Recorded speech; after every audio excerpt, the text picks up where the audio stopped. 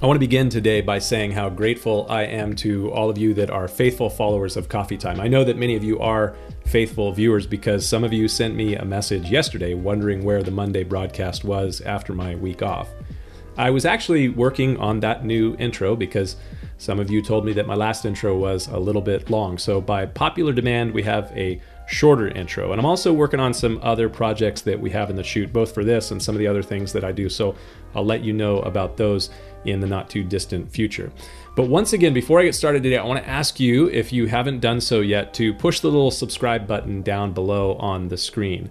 The more of you that subscribe to this channel, the more it gets promoted on YouTube. So help me to get this content out to more people. As we get started today, little question for you. Why should you be good? Why should we maintain what the Bible calls righteousness and what we generally think of as morality? Why do good? Why be good? Why walk uprightly? For many philosophical theists, there is no real compelling reason to walk in righteousness if there is no God. If there is no moral lawgiver, then there's no reason for us to walk in a moral sort of way. But in Acts chapter 24, as he defended himself before Felix, who was the Roman procurator of Judea at that time, the Apostle Paul said this in Acts 24, "I confess to you that according to the way which they call a sect, so I worship the God of my fathers, believing all things which are written in the law and the prophets," that is, the Old Testament. Paul says, "I have hope in God, which they themselves also accept, that there will be a resurrection. There will be life after this life. There will be a resurrection from the dead, both of the just and of the unjust. And this being so, I myself always strive to have a conscience that is without offense toward God and men." Why do we do good?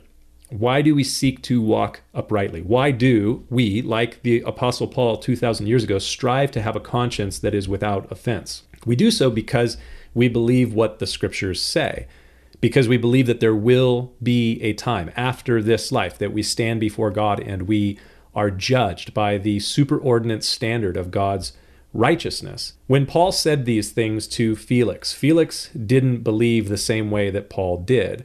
And he probably lived his life as an unbelieving Roman, doing whatever he wanted to do. His conscience was probably not bugged by his conduct, but then he heard the testimony of Paul, and he had an opportunity for a period of time to see the way that Paul lived. And then we read this later on in chapter 24. "After some days, when Felix came with his wife Drusilla, who was Jewish, he sent for Paul and heard Paul concerning the faith in Christ. Now, as Paul reasoned about righteousness, self-control, and the judgment that is to come, Felix was afraid. And he answered Paul and said, 'Go away for now. When I have a convenient time, I will call for you.'" It appears that a convenient time never came. Instead, he just let Paul kind of languish in prison there in Caesarea for the next 2 years until Felix's post was given to another person named Festus. But Paul reasoned with him about righteousness, self-control, and a coming judgment. And as he did, Felix was concerned. He was seeing what Paul was saying or hearing what Paul was saying, and he was considering his own life, and he was afraid. What if it is true? What if this is reality?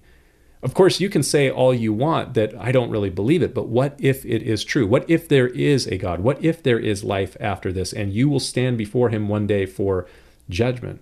If it is true, and you continue to walk contrary to righteousness, you continue to walk willfully in what the Bible calls sin, after hearing the truth, as Felix did from Paul there in Acts 24, there's no way for you to deal with your unrighteousness on your own. And the outlook is pretty bleak. That's why I think Felix was afraid when he heard these things.